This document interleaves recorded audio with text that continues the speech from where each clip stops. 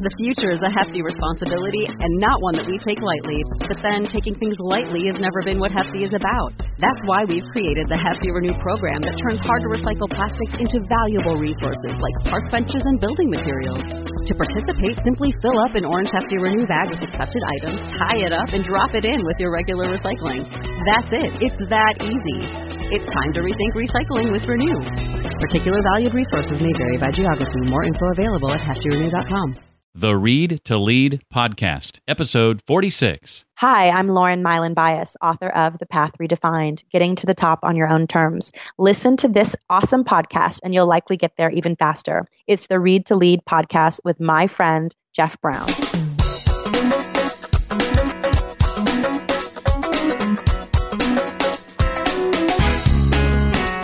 I think there is a cultural sort of fog of misinformation around the act of doodling, and part of that involves the foundational belief that it's not valuable. Welcome to the Read to Lead podcast with Jeff Brown.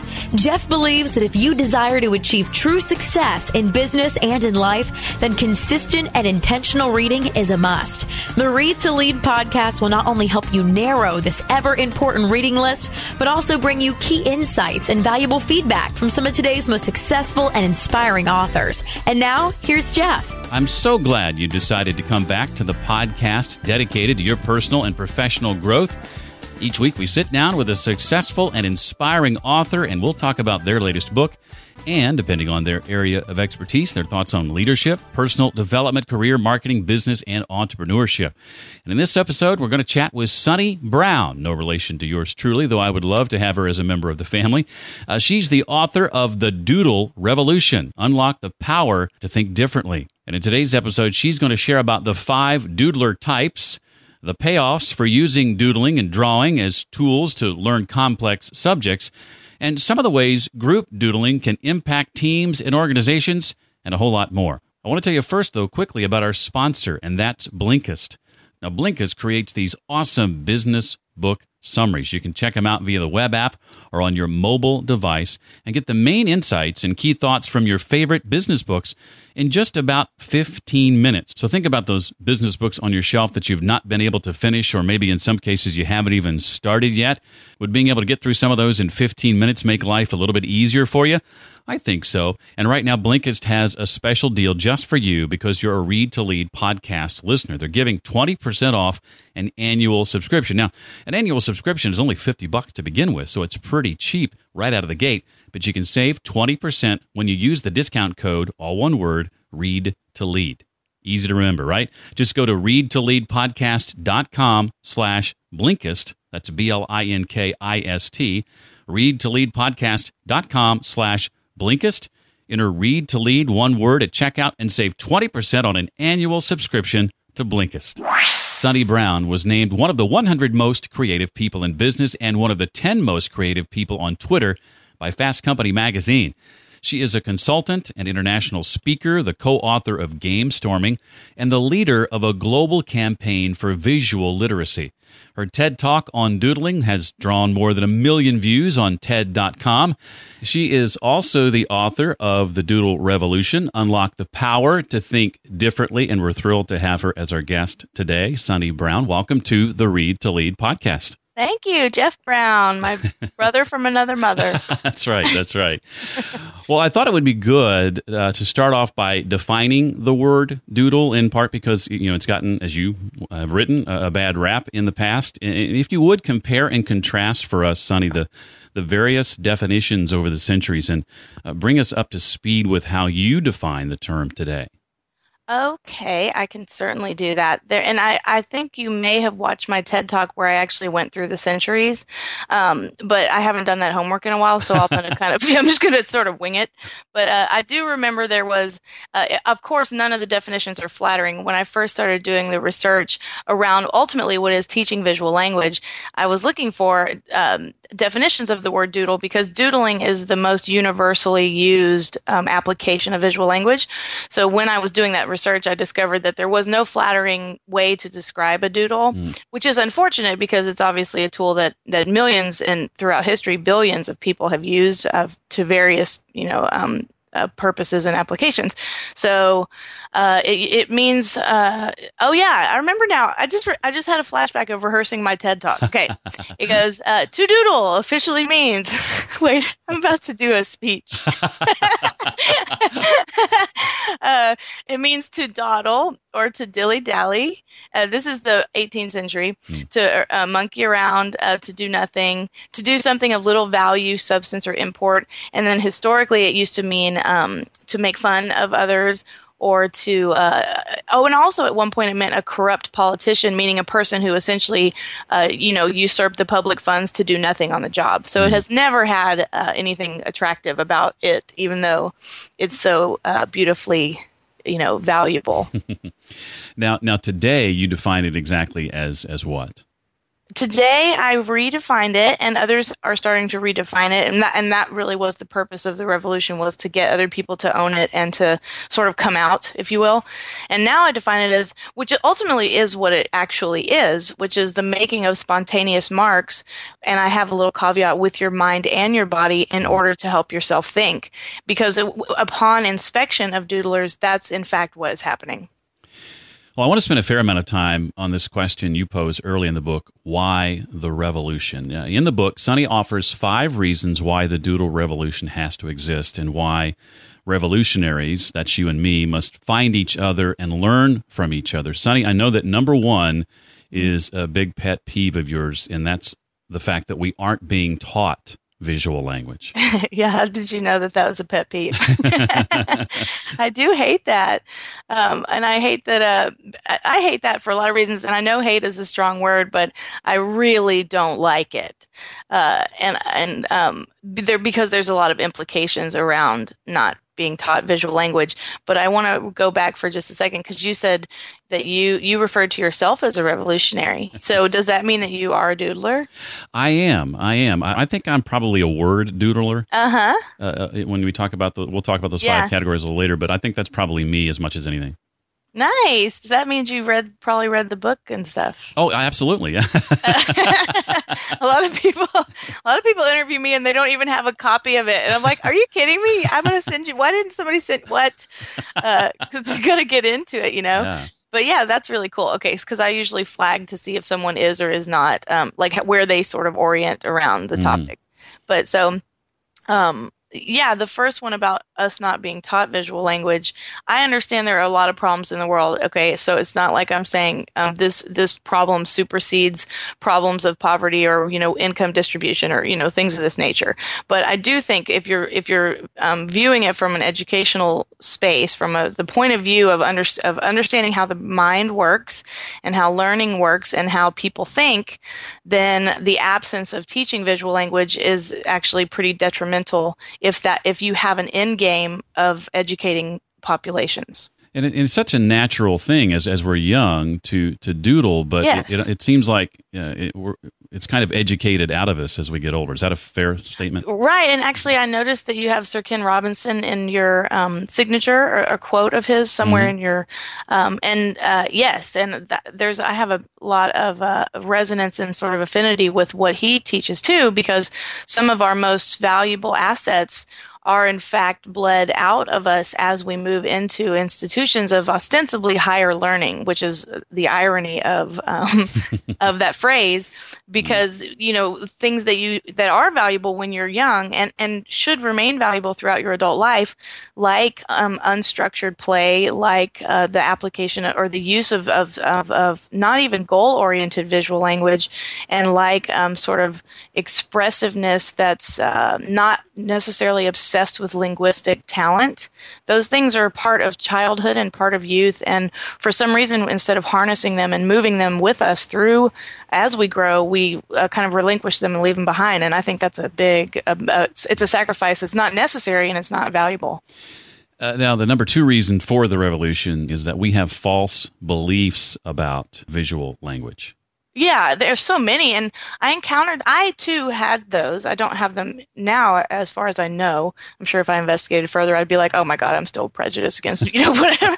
But as I was teaching, because I've taught all over the world, and I had the opportunity to do that, and that's when all of those interesting perceptions started to come up in classrooms, of course, and workshops and sessions where I was on the ground with people who were trying to learn visual language. And that's when I was like, wow, there's this whole perception of it that is doodling. Of course, there's a perception of that's just kind of almost bastardized. Like it's like if you're a doodler, you're like a redheaded stepchild or whatever the phrase is. But then even if you're using applied visual language, and even then, the belief is that it doesn't belong in certain environments, that you're not really paying attention, that it should be sort of relegated to art classes. I mean, it's just crazy what people perceive, and if it were valuable, I would say, yeah, I mean, keep that perception, even if it were false. Like, I'm very pragmatic. I always want people to just have perceptions that support what they are trying to accomplish. So I don't even necessarily care if it's accurate. Like if you need to believe you're 6 feet tall to play basketball and you're really 5'5", like, I'm like, believe it, you know what I mean? And so, but the beliefs that we have around visual language are not helpful, and they're not useful. And so that was also why I started to examine them and try to overturn a lot of them. You've hinted at number 3 a little bit. There is a significant negative impact from our ignorance of visual language. Can you talk about some of that negative impact that you refer to? Yeah, of course. Trying to solve a problem takes longer. There's no reason for that to take longer. You can accelerate problem solving using visual language. Also, creativity suffers when you can only access insights through language. And I'm a reader. I love books. Like, obviously you and I share that. I hope we get to that, how important books have been in my life. And I studied linguistics as an undergraduate, so I love language. But I also love the absence of language, in the sense that it allows your brain to move into different modes. And so creativity can suffer when we fixate on approaching it through a linguistic lens, Also, sharing and communicating. So, like, if you know how language can get people in trouble. So if you're sitting together, right? Like, you're sitting together explaining something to someone, and they have a lot of vast other interpretations. But if you show them a picture, everybody suddenly is like, oh, this is the mental model that person has. So not having access to the creativity, to acceleration of problem solving, to communication, I mean, that's massive. You can't even calculate how big of an impact that is. The next one is one I think a lot of folks have trouble wrapping their mind around. We've hinted at it a little bit, but it's the fact that visual language is native to every single one of us. Yes, that is correct, because humans navigate the world visually and spatially. That's actually one of our most primary fundamental aptitudes. And a lot of times I'll ask people, "Are you a visual thinker?"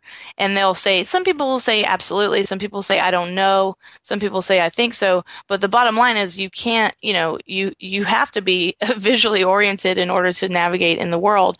And I'm not even excluding blind people. Blind people also use visualizations in their minds. And that all depends on when they lost sight and so forth. But anyway, the large majority of people do need visual information to navigate, but also to sort of map their understandings of things. And it's a muscle that can be further developed. So it's not like if somebody has an aptitude for it, which, for example, Einstein had an aptitude for it, you don't have to be born with that. You can cultivate it as well. And the last one, number 5, is you say we can't afford not to learn it, that the world is changing too fast for us to ignore it. What do you mean by that? Well, I just think that if the complexity of what people are asked to understand is like, I mean, I don't even want to be at the helm of a nation at this point, because it's like, can you imagine being Obama and trying to wrap your head around the geopolitics of the world or the market, the economies? I mean, it's like the complexity with which we are trying to understand things is astonishing. And so from my point of view, you're going to need to apply every possible tool available to you neurologically and physiologically to tackle some of the challenges that we're facing. And one of those massive tools is the application of visual thinking. Well, Sunny, I know you get this a lot, but how do you respond to adults who say, or anyone who's listening right now, I can't draw? Oh, they all say that, first of all, including me. I say that as well. And of course, I probably shouldn't, because people roll their eyes. They're like, okay, you can't draw. But I started out not being able to draw a quote. But this is my perfect response to this. I was watching a great documentary about an old punk band called Bikini Kill. I'm sure this is right on your target audience. Like, I'm sure this is their favorite band. But this was the best quote. They said, this is a punk band, like a radical feminist punk band from the 80s, 90s. And what somebody's pointed out, some critic of them said, oh, you ladies can't play your instruments, right? Like, you're terrible at the drums and the guitar. And the lead singer said, yeah, and, meaning that's not the point, right? I say the same thing to people who say, I can't draw. I'm like, so? It has nothing to do with what we're talking about, which is ultimately, even the most clumsy use of mapping something or doodling something that allows you to understand is the point. The point has nothing to do with aesthetic ability or talent or artistic, integrity. It's like, I don't care if you can't draw. I care because you care, but I don't care as a teacher, and I can't personally, honestly draw myself. So that's what I say to adults who can't draw. So what? Well, we referenced earlier that doodling, in some of its definitions in centuries past, all these negative connotations. We often think of that person who's doodling, say it's in a meeting or in a classroom setting, that they're not paying attention. Right. But you say that nothing could be further from the truth. Yeah, there's a oft quoted study about the retention rate of doodlers being approximately 30% higher than the retention rate of people who are not doodling, and they're just in fact sitting there or they're taking notes, traditional notes. And there is also a recent study that came out saying that people who take notes on their laptop also have no idea what's going on. Basically, in a nutshell, they don't remember what they hear, and they're not present. And that's the opposite of what's happening for doodlers. What's happening for doodlers is that they are physically present, they are cognitively present, and they have elevated concentration and focus, and they tend to have a lot of insights on the information that they're either hearing internally or hearing externally. So that whole notion, I understand where the notion came from, of course, because if you look at a doodler from the outside, they look like they're just totally checked out. So it's not surprising that is a belief, but like many things, more inspection is necessary to actually get to the truth, which is the doodlers are more present than their non-doodling counterparts. Sunny, what are some of the ways you've witnessed group doodling impact teams and organizations? I mean, that's like a 40-hour conversation, because part of what my company does is that. So we have hundreds of sessions under our belts where we train and teach and solve problems using group infodoodles, what I call infodoodling. And I love that work because it's a shared experience, and everybody is co-creating and everybody is contributing to other people's visualizations. And it's like you start to get a group brain. And I don't mean like the dumb one where it's like groupthink where you're like, I mean like you get like an actual group awareness, and that's awesome. And I could give you case studies and so forth, but ultimately what a meta description of it is that someone will call us and ask us to solve a problem. It can be any type of problem in a company setting or a nonprofit setting, and we will design a series of thinking games that involve visualization to help them solve that problem. And it's really astonishing to see how well it works. Now, related to that, how exactly does doodling with others amplify the interactions? Well, like if you go back to your sort of bar, like think of a bar, right? Like, and this is my friend Dan Rome, his Back of the Napkin concept. Have you read Back of the Napkin? I have, and we had Dan on recently to talk about his latest book, Show and Tell. Yeah. Dan's wonderful. I love him.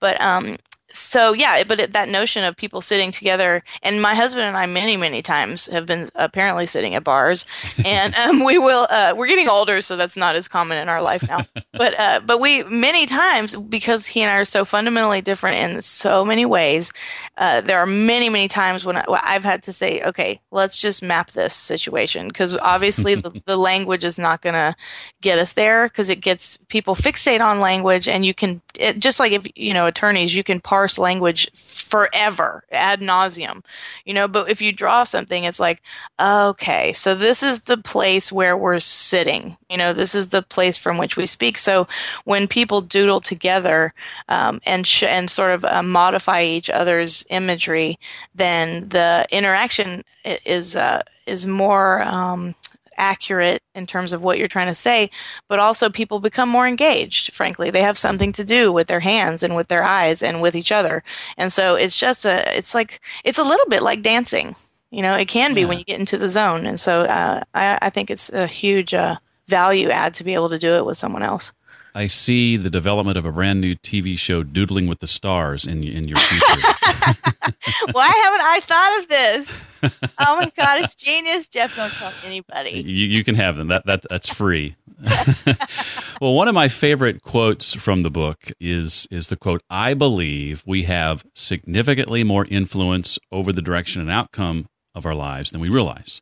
Mm-hmm. Sunni, how can doodling change what's possible, as you say in the book? Well, can I ask you, why is that one of your favorite quotes? Well, I'm all about I believe statements. I have an I believe or a worldview statement for the podcast. Oh, nice. I believe that intentional and consistent reading is key to success in business and in life. I teach a course called Podcaster Academy, and one of the things I tell students is you need to develop a worldview statement for your podcast, which is essentially the answer to the question why you do what you do. I love that you chose reading as one of your foundational beliefs, because I mean, you know how powerful reading is. But my husband always says, because I was a huge reader when I was little, like so much a reader that my mom, like I wouldn't go to dinner and she would have, I wouldn't even hear people. They'd be like, "Sunni, come do the most wonderful thing. Like there's a limo outside," like if I was a kid, and I would be like, I just did not care. I would get totally lost. So I love reading, and I love that you have a belief that drives your podcast. That's awesome. But to answer your question about, I believe we have significantly more influence. I think that at the time, because of course I wrote probably that chapter a year ago, but and I do make a neurological case for it, which I don't know if you read into the footnotes, but the act of visualization, whether it's tangible in front of you on paper or a whiteboard, or whether it's using your visual cortex and your imaginative network in your mind, is an incredibly powerful thing to do. It's so powerful, in fact, that I don't think people have fully grasped how much you can change your reality based on what you visualize. And I look forward to the day when neurologists and cognitive behaviorists have been able to prove scientifically that you do in fact alter your reality based on what you see. Like we know that people who do visualize, and I list a lot of people in the book who have successfully, of course, athletes, that's a no-brainer. All athletes, if they're at a professional level, certainly are using visualization, but it's I can't believe how powerful it is. And so I while I'm saying I believe that, I also think that it will no longer be a belief, and it will actually be scientifically proven pretty soon. But I think that the power of embracing that as a belief is that if you find yourself in circumstances that are less than ideal, which is part of life, or you find yourself sort of wanting something or longing for something or wanting to create something or just shift something in your life, then you actually do have more influence over that than you might understand. And one of the tools that you have to do that is the pure act of visualization, mentally or externally. I definitely think externally is a great skill because it applies both internal visualization and external. But there's some examples in my life when I've done that not knowing how significant it was. But it does change reality for people. So what type of doodler are you? I promised that we would get to this. Sunny asserts that there are 5 doodler types, or what she calls your doodler DNA. Sunny, could you take a moment and describe for us the unique qualities of each one of these 5, starting with word doodler? You're a word doodler. Yes. What words do you doodle? Well, it depends on what I'm listening to or thinking about at the moment. But it's often a person's name, or the subject that I'm learning about. Sometimes it'll be my own name. It varies. You're like, just reminding myself who I am. Sometimes it'll be one of my dog's names. So you're a name doodler. I think so, yeah. That's like a subcategory of word doodler. Yeah. But those categories emerged also from observing doodlers around the world and talking to them. And so there may be extra ones that I don't know, but those are the top 5, which are word, abstract, nature and landscape, picture, and people and faces. And John F. Kennedy was a word doodler, just if that makes you feel good. It does. I read that in the book. Yeah. But I am an abstract doodler. My native doodle, when I actually look back at some notebooks that I have when I'm young, then it's a very interesting, it looks almost like a brain. It's like a very cerebral looking abstract pattern. And I used to fill up whole pages with this thing. And I remember doing it at breakfast actually a lot. And my mom would be like, God, so you're either reading or doodling and not listening to anyone. You're in your own land. But so I know a lot of times people want, when I talk to people in interviews, they want to know can I talk about what it means? I cannot talk about what it means to be any of those things. But nature and landscape doodlers, of course, are people who doodle leaves and flowers and mountains and land and clouds and skyscapes and so forth. Picture doodlers is just a more broad category of people who doodle all kinds of objects. Sometimes it's related to what they're listening to. Sometimes it's not. People and faces, that's Reagan. I always think of Reagan and LBJ whenever I think of people and faces doodlers, because and also the general, Eisenhower. I think he was a people and faces doodler, but there are, of course, people who draw figures and faces. And then I refer to the doodle DNA as just the place where you're not, it's like an unguarded emergence of your native doodle where no one is watching and you're not even watching yourself. Well, what are some of the lies that we tend to tell ourselves, Sunny, about the doodle? I think that it's a cultural lie more than an individual lie. I think individual doodlers they don't always know the significance of what they're doing, but they do know that it's rewarding. And so I don't think that the individual doodler who has embraced the fact that they are a doodler is telling themselves lies. But I think there is a cultural sort of fog of misinformation around the act of doodling, and part of that involves the foundational belief that it's not valuable. And I think that if we could tip that one, that would be a huge shift, because that, to me, that's like the doorway. So if you say, oh my God, there's a native instinct that I have, that in fact millions of people have, that is coming out in a setting where there's some content or something I'm supposed to learn. And if the lie is that's not useful or valuable, it's really just me futzing around. Mm-hmm. If you flip that over and you say, oh my God, it is useful, it is valuable, it's the opposite of futzing around, which means it's thinking and elevating thinking, then to me, that's the sort of pivot point where you go, oh my God, what else can I do with this? And that's where I'm trying to take people, Excellent. Well, I want to ask you some questions not directly related to the book, but before we move into those, I wanted to ask if there's anything else about the book you'd like to make sure we walk away with. Yes, thank you. The manifesto, because I put the manifesto at the end. It's the Doodle Revolutionaries Manifesto, and it's basically it's saying here are the beliefs of the revolution, and here's why they matter. And it's a little tongue in cheek, like it's me being dramatic, but it's funny and it's useful, and it sort of is a recruitment tool, right? So, and I've noticed that it's chapter 6, and so chapter 5 is this really intense chapter about the application of group info doodling in work environments. And so I'm like, people aren't getting to chapter 6. And They won't read the whole chapter 5. So the manifesto is online too, of course, and you can sign it. And I think that's a great part of the book, because that's the part that says, like, we are here, we are a tribe, we have value, you know? So that would be great for people to know about it. Page 221, I believe. Awesome. Good work, Jeff. Good work. Well, public speaking, Sunny, is a topic that's come up again and again on the show. We talked about it with Dan and several others. The idea that your success hinges on your ability to effectively share your ideas in public, in other words. Oh. And having, done a TED Talk and spoken internationally, I'd be curious to know what's your approach to public speaking. What's your goal, in other words, when you prepare a public talk? Well, God, I have two. I have like a philosophical response to that, and then I have a logistical response to that. So you could have either one or both. Yeah, let's do both. Okay, cool. Because I would rather do the philosophical one, honestly, because people can find how to craft narratives online. Like, you don't need me to tell people that. But this is what I think about public speaking. What this last part about your success hinges on it, that makes me depressed because it's, for me, and Dan and I have talked about this a few times. For me, it is different for me than it is for a lot of other authors that I speak to.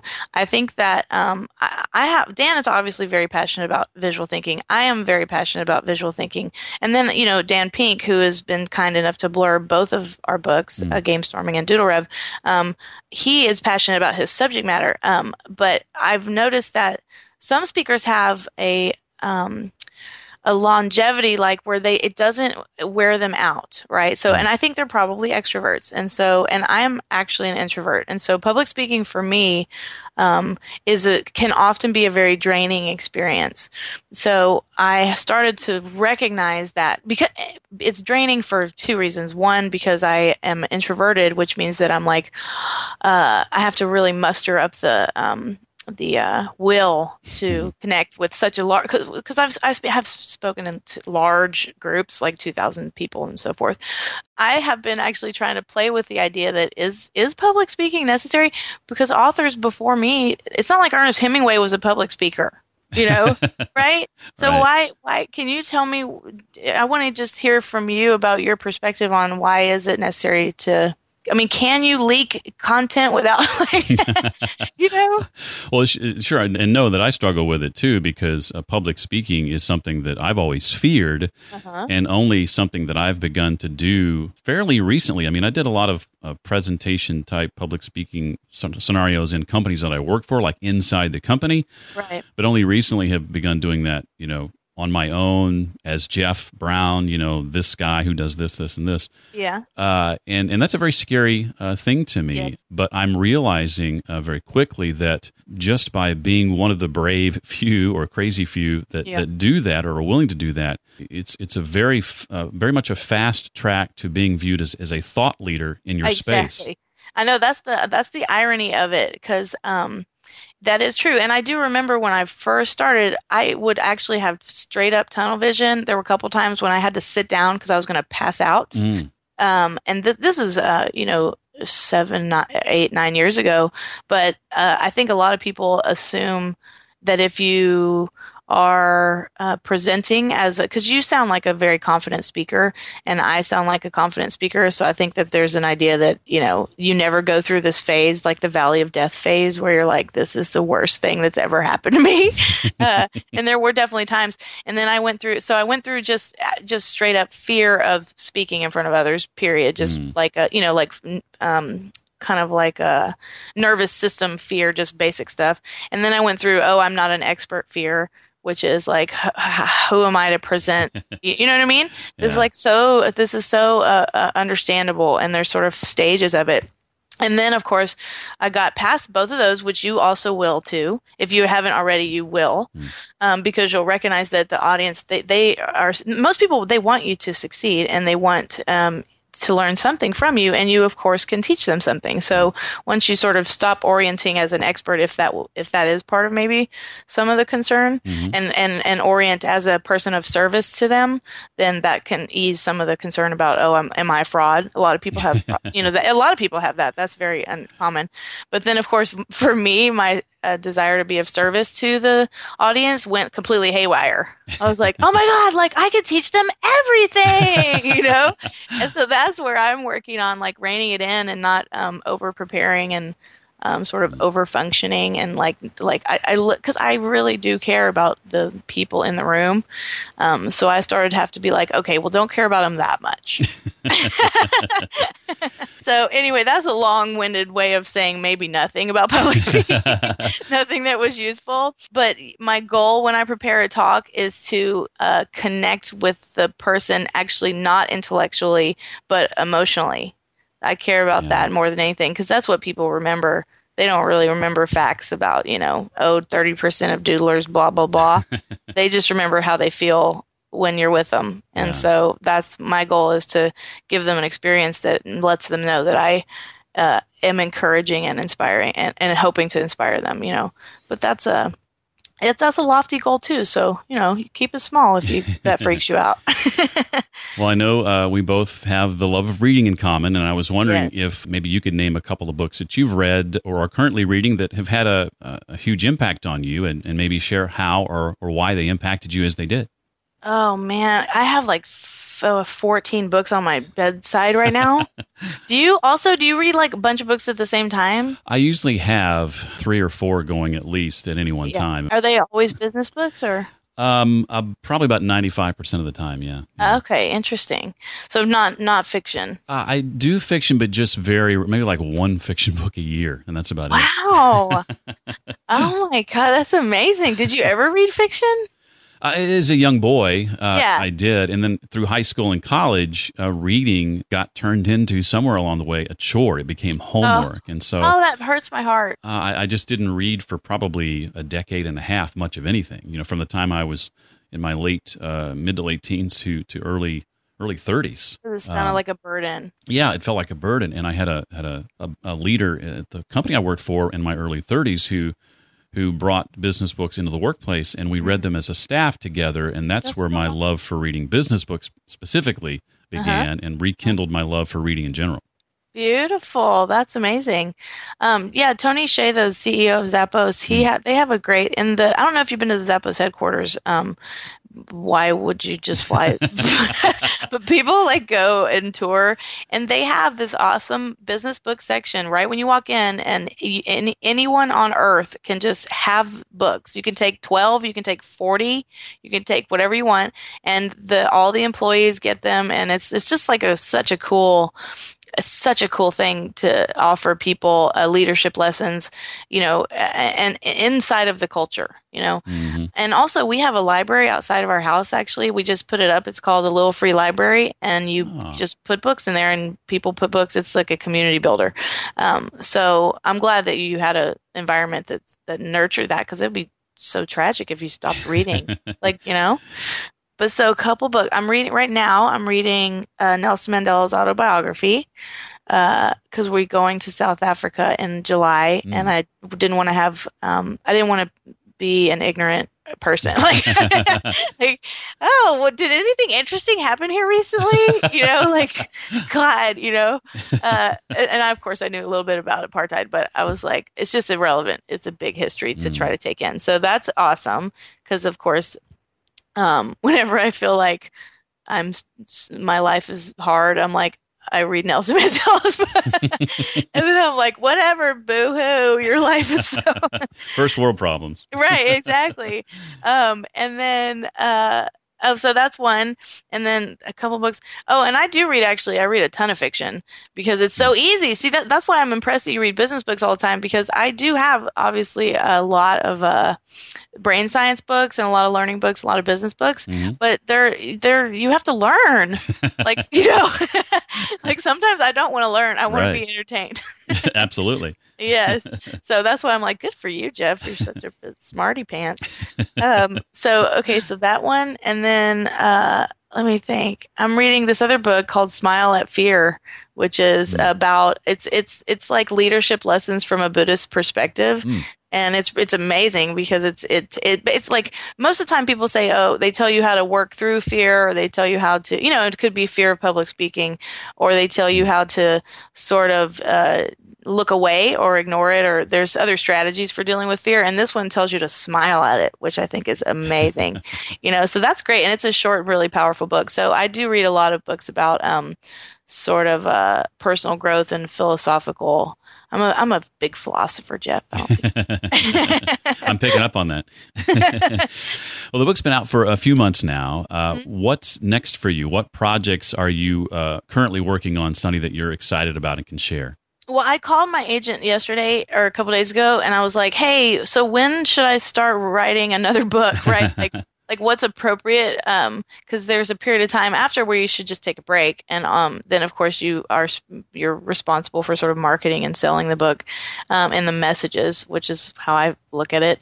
But I do have another project called the Untangle Project, and I think it will probably be a book that targets creatives and teaches them how to harness the incredible gift that is creativity, while also learning how to take good care of themselves. Because I've noticed that there's a relationship between creativity and self-destruction, and in whether that's right or wrong, that sort of seems to be a belief. Apparently, I like to find beliefs and then destroy them, like false beliefs, And so I was thinking about creating a like sort of. Have you read the book The War of Art?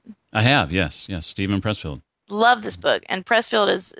I mean, it's like when that book came out of Pressfield, it really came through him. And I think the Untangle Project, I think the format of it would be similar to the War of Art. So it would be just like, here is some, wisdom across the ages of how to harness creativity, to hold it, to contain it, while not letting it sort of take you on a ride, So that's kind of intriguing.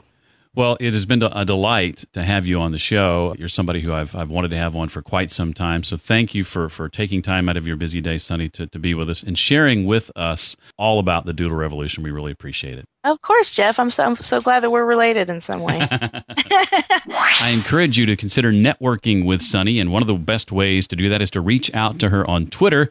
She is simply at Sunni Brown on Twitter. That's SUNNIBROWN, at Sunni Brown on Twitter. And the Read to Lead podcast, remember, makes for a great conversation starter. Anything and everything you might want to refer back to from today's episode, links, resources we talked about, Sunny's website, her book, can all be found on the special page created just for this episode. And you can find that at readtoleadpodcast.com/046 for episode 46. Again, that's readtoleadpodcast.com/046. Don't forget to save 20% on an annual subscription to Blinkist, readtoleadpodcast.com/Blinkist. Use the discount code READTOLEAD, all one word, at checkout. And lastly, if you're one of those holdouts who hasn't yet rated the podcast, I hope you'll do that very, very soon. It helps get the podcast noticed and makes it easier to find. And if you feel it worthy of a 5-star rating and review, I'll even be sure to mention you by name as a way to say thanks in an upcoming episode. To rate and review the podcast in iTunes, just visit readtoleadpodcast.com/iTunes.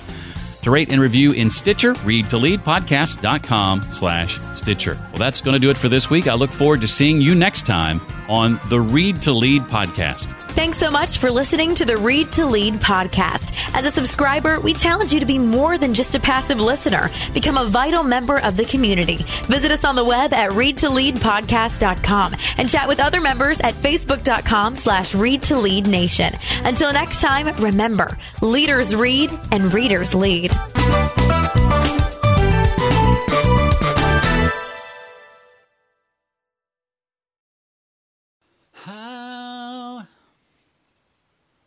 How can it be that our love, carved out of caring, fashioned by fate, could suffer so hard from the games played much too often? But making mistakes is a part of life's imperfections, born of the years. Is it so wrong to be human after all? Drawn into the stream of Millions of people have lost weight with personalized plans from Noom, like Evan, who can't stand salads and still lost 50 pounds. Salads generally for most people are the easy button, right?